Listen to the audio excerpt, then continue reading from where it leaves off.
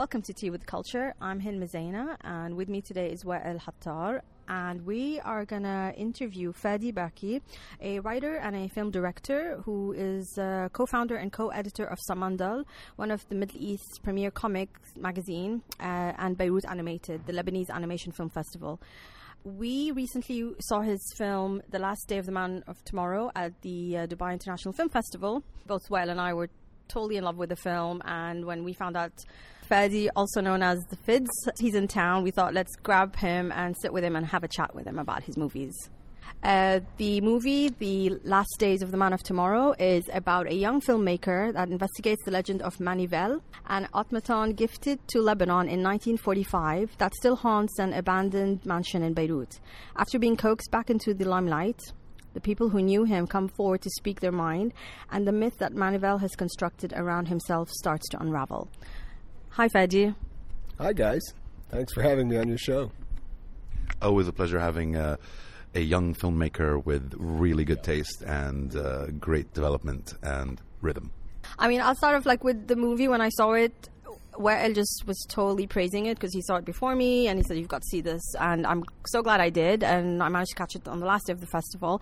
And I know I left with thinking this is a movie that talks about memory and legacy, and it's a lovely story set in Lebanon, and these kind of memories and friendship. Friendship was a deep thing that really touched me, and I want to know what started, what inspired the story. Wow. Well, I think this thing started out in 2008. It was a friend of mine, Michael Fakhri. He always wanted to do a robot film in Lebanon. And he had this idea about a robot that worked in Barbar. And, and there was this one night that... Can you explain to the audience what Barbar is? Barbar is the best place to have shawarma in Lebanon, in Beirut. I mean, is there anywhere else? I think it's mostly in Beirut. But yeah, anywhere, anytime you go. And if you're lucky, you get your shawarma lahme and shawarma jej combined. Wow. 2 in 1. Yeah, they call it shawarma jahmi. It's jej lahmi. And it's genius. So of course Manivel would be working there, and it sort of went from there. It was one night that we're spending together. We're very old friends. We speak the same nerd language, and it's sort of what if it's an old robot? What if instead of it being a new robot, it's an old robot? And we sort of just went with that. It's how would it change history, and would Nasser, was it Jamal Abdel Nasser who gave it? And it sort of became of course the French would give it as a present, because the French loved Lebanon. It was their favorite colony, and they were in a habit of giving these presents, the Statue of Liberty, and they were we need to do one better now.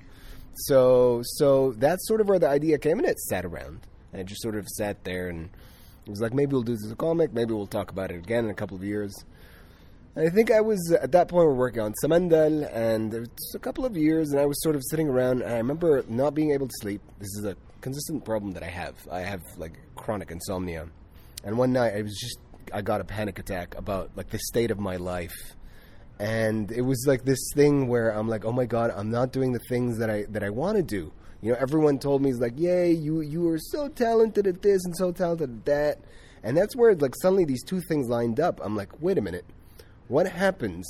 So this robot, if it was given to the Lebanese, it would be like a child that is born a star, and suddenly it's lined up. I'm what happens? I started living this robot's life, and I'm this guy is born into his own myth, and he was told that he's the le nouvel homme, and what would happen, and that's sort of where the personal part came in. And for those who aren't Lebanese or French fluent, nouvel homme just means the new man, correct? Yeah. I mean, that's so. Just very quickly, le nouvel homme is what the automaton that is presented by the French, and what quickly transpires is the Lebanese start treating it the way that the Lebanese treat everything. The president keeps it in the presidential palace. He starts using it as a butler, basically, until somebody spills coffee all over him. And when they send it to some garage. The garage guy puts various parts inside, قطع ميكانيك وما أعرف شو, and that was basically a spark that makes him come to life. This is always the trope, in robot science fiction, they're going to have to come to life. For the Lebanese, it comes to life through zibala, basically, you know. Yeah. And so that's when he starts to be known as Manivel. Manivel, in at least in Lebanon, it's basically a crank, and that's how you would. It was funny, and that would be the way that you would start him. And so Manivel sort of becomes this star. You know, it was like he was this walking robot, and everyone wants to take a photo with him, and that's how Le Nouvel Homme. There's actually a story that never made it into the film. I loved it. I really wanted to film it. It was there was this scene basically where they go at some point he gets nationalized, and so they take him to Akhraj al-Eid and he's like Le Nouvel Homme. They're like last name first name last. He's like Homme Nouvel. They're like what? Homme Nouvel, and they're like Manivel. Yes, and that's how he basically Binzal al-Eid Manivel. And the next thing that they ask you in Lebanon, they're like, you know, shul madhab, yani, what religion are you? And that was he was like supposed to be also the first Lebanese that had no sect on his. Yeah, I mean it's there in the film, but it's there as a headline. We didn't have time to shoot it.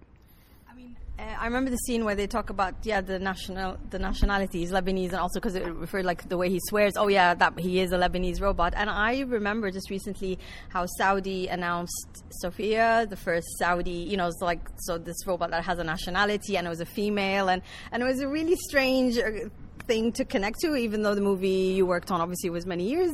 And now it's like, wait, there is this whole, you know, the nationalized robot that represents, you know, the future and hope, and so I thought that was really interesting when that moment happened. I thought of that right away.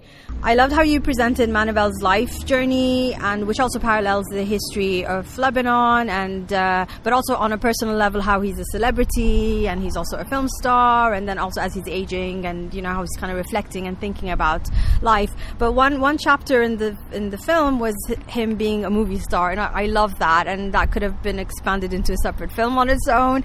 And when I saw Sabah's pictures and how he said he was Sabah's, you know, true love, and can you tell us about that and how Sabah got into this film? Well, her images anyway. So I mean, Sabah in specific, Sabah was like an icon of Lebanon, and in many ways it was sort of about inserting Manivel into that history. Specifically, also Sabah is famous for her different husbands, and you know, and she was with Wadi Asafi and Fadi Lebanon, and you know, it was like, of course, Manivel would be one of those guys, right? So, and it was just like a thing that we were talking about, like you know, like when we weren't recording, which was about, well, what is the sex of this robot? He's basically genderless, right? And it was Le Nouvel Homme. It could be Le Nouvel with a LE at the end, but yeah, I mean, a different aspect of this robot is this sort of performative masculinity. Like he, especially in that film that he makes, he ends up taking on like these hyper masculine traits, whether it was like the Lebanese traits or these trashy 70s 80s action films that he sort of takes on. So it became very clear that a part of it was this, you know, I am a man, and I am not only am I a man, I am the new man. And so, you know, this sort of became part of it. And, you know, Sabah is that notch on the belt that he'd be going around, you know, talking about. So, yeah, I think it's something that Manivel would be proud of. I'm not sure Sabah would be like sort of proud of it. She's like, that guy. Well, as the film had so many kind of layers and chapters and segments in it, but you've also, at the end of it, you have the credit rolls out and you have a lot of people working on this film. And as we had mentioned a little bit in our earlier episodes about Dubai Film Festival, this year the shorts have been quite strong. And also the difference is a little bit moving away from that auteur kind of wannabe film god and actually develop it as a craft with other people, which is what you have. And like I said, a lot of them were influenced, I'm assuming, because you had mentioned a little bit about the illustrator that you've worked with to design the characters, and then I know the editors and the sound guys and all of that. How much of all of these people's input actually ended up working for the film? Changing the idea of it, kind of developing it from the original kind of standpoint. So, as I said earlier, this idea was around like since 2008, and it wasn't even my idea. It was like me and a friend's idea. And when I wrote the script, I wrote it on my own, 2013. and we got the funding to do it in 2014. We're 2017 now. So this film has been gestating for 4 years, and it took on so many different forms while doing that. And those have to do with budget, those have to do with rewrites. I hate writing, I'm terrible at it. And so I naturally just went out to my friends and I'm like, please help me out with this. And it was whoever, like my poor girlfriends had to hear about this. They had to talk me through these things and their ideas. And then also my dear friend Lina Munzir, who's a fantastic writer, you know, on her own, she's a writer. And she sort of at some point did a draft on this film. Omar Khouri, who is also the illustrator, at some point took a stab at these things. And now when I look at the film, I can't tell who wrote what. It really sort of became very much like Manivel, like a mishmash of all of these different lines, ideas. You know, I can't tell anymore who did what. And it's sort of like a film like this. And this is really what I enjoy. There's very little that I can still enjoy about this film. But when I look at it, I realize that it feels like there's one thing about it. You look at it, it feels like there's a universe outside the film. And that's by nature of having so many people contributing to it. And that is not to say anything for director of photography who was working on it, the set designer, you know, all of these people brought things into it. And then I reached out to you know, another friend of mine who's John Nasser, who's part of Farid Al-Atrash. I know he's into like funk music, and I'm like, please, for this film in the film, can you please write a song for it? So we have like this sort of Farid Al-Atrash or John Nasser's take on those 80s trashy songs. It's like, men without hearts. It's hilarious. And so it really, like, the film is like the combination of all of these people's thoughts, ideas, and energies. I mean, the film also, like, it feels analog, but it also feels like quite slick, you know, with the digital effects, but everything's done so seamlessly, and I'm intrigued because I remember in the end credits there was also quite a man in suit, you know, so like, yes, there was someone physically dressed as a robot, but you also had like digital animation of it. And could you tell us about that? Like, I'm so interested in the process of the film, and as you touched upon, it is a major collaborative effort, and it feels like a loving project, and everyone was working together. But yeah, I'm interested to know that what aspects felt really analog and what felt very, you know, digital, and how was that process and how was that workflow? So I mean, there's one thing, and we can talk about it later. I think by again, science fiction tends to be like this sort of it involves a lot of people, right? It requires so many more personnel to bring this vision to life, and any kind of sci-fi, even if it's like a trashy 70s film, like sort of requires all these people. So definitely, I think this is by just the nature of it being a sci-fi, this is a part of it. Originally, the film and the way that we pitched it, we always thought it was easier to do Manivel as a 3D animated character. I work in animation. This is basically how I make money. So I kind of know how to do, you know, compositing, basic compositing, and some 2D animation. So I had an idea about what we were going to do. Thank God that we didn't do it that way. Thank God. It turned out that it was way more expensive to do it that way, and I think the process would have been so much longer and harder to have like a sort of digital character that's there. And what happened at some point was we came across this crazy German guy who works in like physical effects, like practical effects. His name, the company's called Chris Creatures. Chris Kunzman is still like he's a proponent of the art of practical effects. He builds puppets, he builds, you know, he's makeup and giant like models and stuff like that. And Chris told us, like, he's like, I love your idea. If you ever get money, come back and we'll talk about it. And so when we got our first funding, we went to Chris. We were like, Chris, will you do this? He's like, let's do this. And that's sort of when it happened. We didn't know that's how we're going to do it, but eventually it turned into a mishmash of an animatronic suit with augmented CGI. And definitely having like a suit that was there really helped us to sort of go out, put this guy in the street, not worry so much about like, oh, where's the lighting and how are we going to track this? How are we going to composite it? Suddenly we could just go shooting like, hey, we'll put the camera here, we'll put the camera there. That really gave us so much flexibility. And it also, the format of the sort of documentary sort of came afterwards, also by virtue of having, we're like, we have the suit, how do we shoot it? We augmented it with some CGI, so you see some moving parts. And also for earlier Manivel, we had a puppet that was like half size, that was operated by a bunch of puppeteers. This stuff was also composited in post. We also had an amazing like a colorist, and it was like a post-production house who came.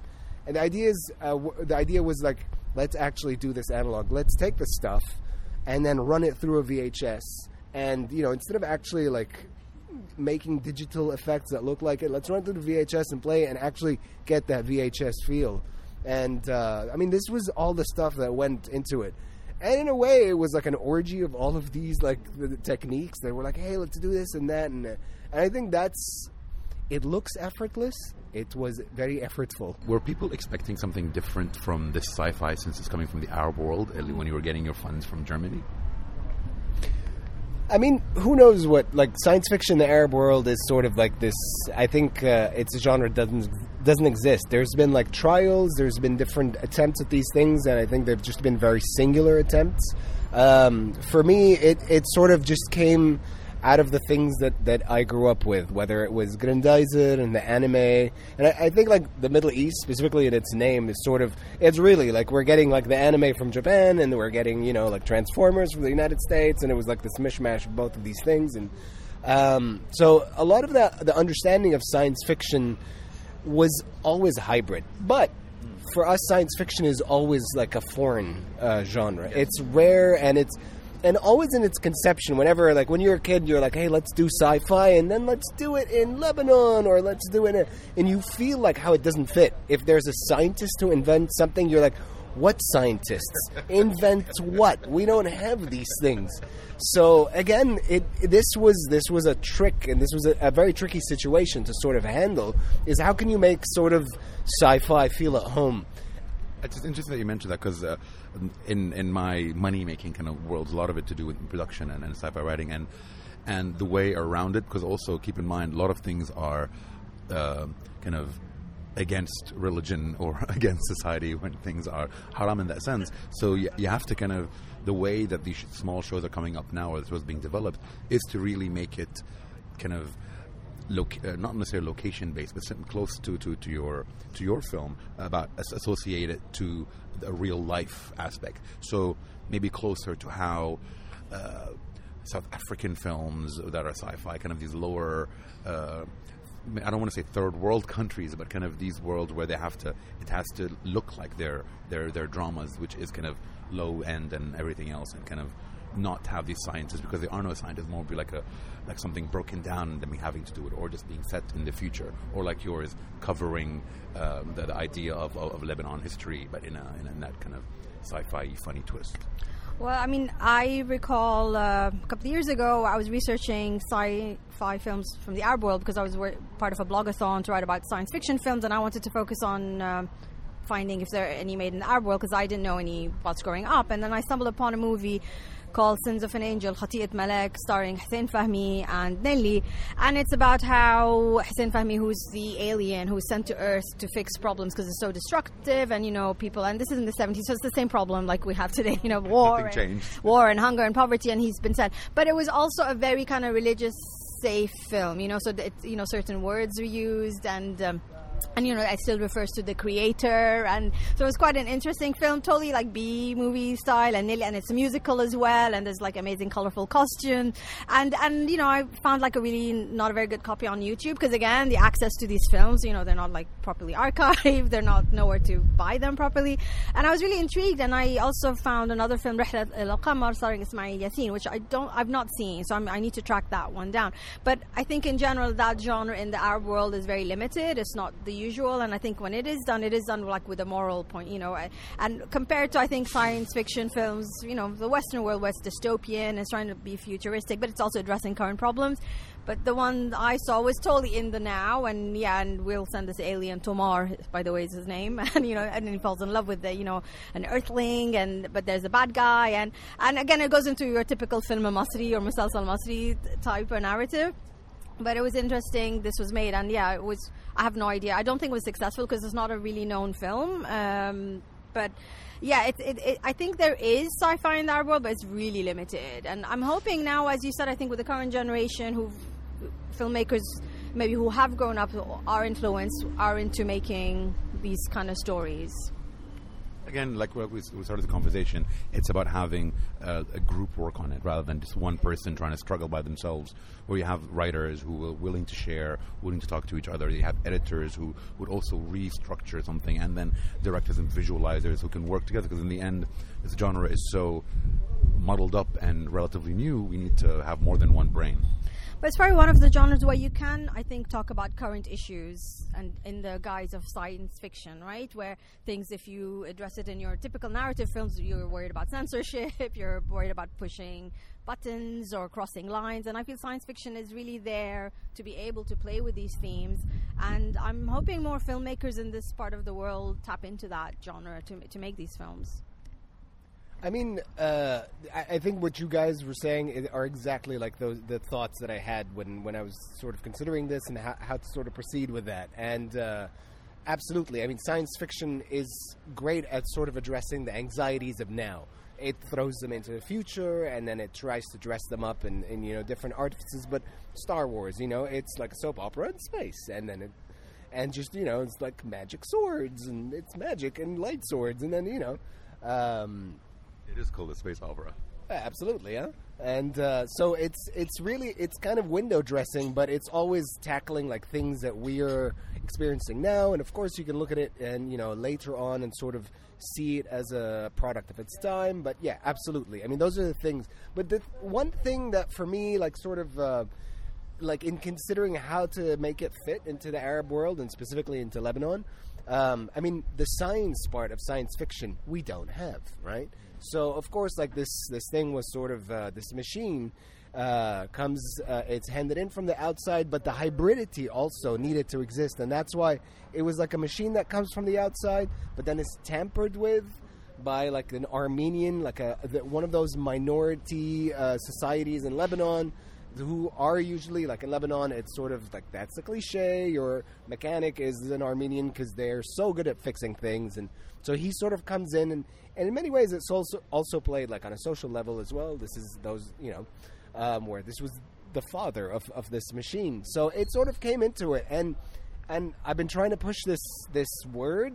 No one's taking it, but I love it. I'm like, we don't have science fiction, we have chaos fiction. And that's basically how the robot comes alive. They spill coffee on him. They put, car parts inside the robot, and whoop, it comes alive. That's our science fiction. It's the Bella fiction, And so that's sort of how, I mean, who's to say, right? Either you have like a neural network from the future, and it decides to take over the world, or you throw coffee on it, and then it just comes to life. It's pretty much the same thing. So this was the interesting part in how to play, and then people's reaction to it. Again, this was like a robot that has been around since the beginning of Lebanon. I'm like, of course, the Lebanese, they don't care. And there was a scene that we never made into the film where there was this turning point where Manivel, like when he starts out, he's like this, oh my God, he's a work of science and engineering. He's a masterpiece of, And then around the 60s, I found this piece of archival footage that was Télé Liban. It was its first satellite broadcast of the landing on the moon, right? And so it was around 67, and I'm like, wow, that feels like such a nice pivoting point. Because the moment that they land on the moon is the moment that you realize that Manivel has become outdated. He's not le nouvel homme. He's like the old man. And there's a point where like the Smith sort of becomes old school. And it was sort of interesting. And where it ends up today, you see people are looking at Le Nouvel Homme, and it's like, oh, man, here's that piece of junk blocking the road again. And nobody cares about him. The people's reactions are sort of the way that the Lebanese specifically react to everything, which is I've seen better, you know. And so that also felt very much like our kind of science fiction. You know, not only is it lo-fi, but we're going to actively shit on it. And we all know we rarely get any sci-fi stuff in Arabic. Of course, now that we're saying it, the trend of the next coming years would always be that. But having you started 4 years ago, and how were you able to convince some of the people to give you this money for a long-ish short sci-fi? So, again, when this idea came up, I'm like, okay, we'll put it in the drawer. It'll be a comic, maybe, and then it was never going to be a film. It was, originally I found, like, when I was dreaming of it, it was like, it's a TV show, right? And then nobody's going to make this TV show. A lot of things have changed in those 10 years. Like, when this idea came up in 2008, it was impossible to do these things. And I think that in the 10 intervening years, what happened was, with the Marvel films and sci-fi and becoming, like, really taking the, you know, like, now we see so many sci-fi films, so much more than before, I think it became a bit more acceptable. Now, sci-fi in the Middle East, it's a weird thing because we grew up on these things, right? And there's a generation of people, whether they were growing up on Gundaisid or anime or, you know, like Buck Rogers or Galactica, and has grown up now to be, like, now adults who are either working in the fields. And so these people basically want to tell stories along these lines. And I think because this thing is so expensive and difficult, it tends to not happen. What happened with us, our big break was the fact that Robert Bosch, which have a fund every year, they're basically, it's a co-production for German/Arab filmmakers, and that was our big break. They again, we went and I pitched, and I'm like, there's no way they're gonna, go out on a limb for this.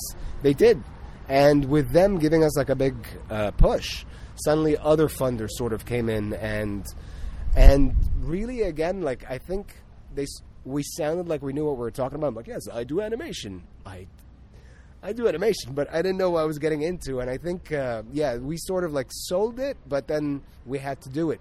And the money was never enough. And you really very quickly realize this is an expensive genre to make, Were any of these funders Arab-based? Like, did you get anything from the regional film support? So we applied to a number of grants from the region. We don't have that money, right? There's not that many grants in the Arab region, especially for shorts. There's maybe more for features. We didn't get any of those grants. All the state grants that we got were from Germany.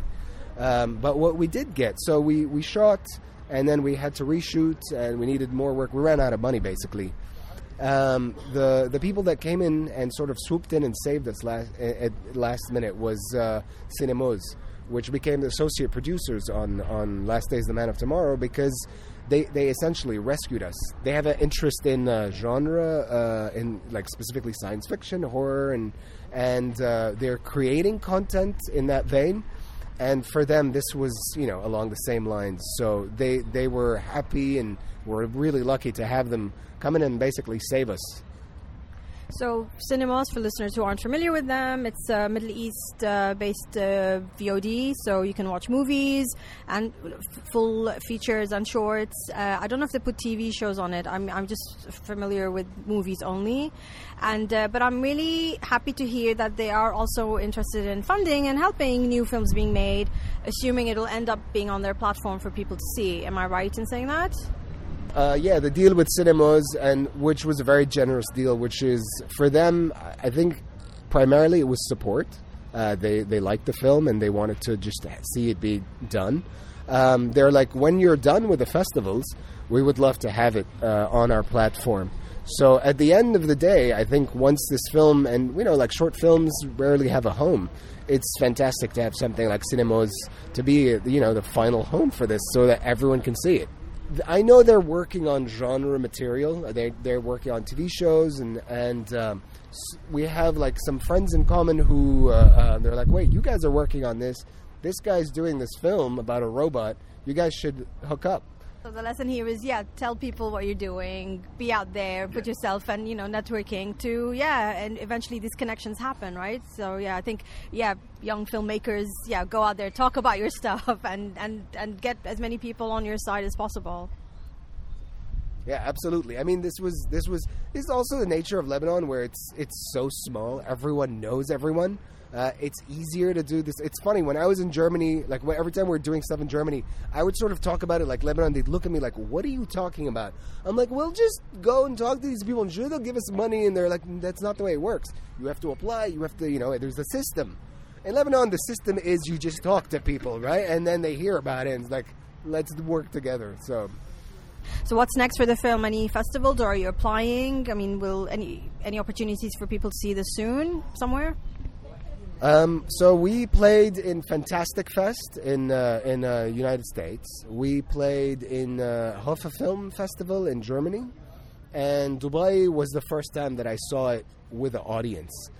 Before that, I've been just showing it to my friends, and it was like it really was completely re-energizing to see it with people. Like, it's different when you see it with someone. You're hanging on their every twitch, and you're like, they hated this part, they liked it, oh my god, and it just sort of came out. I never got a read.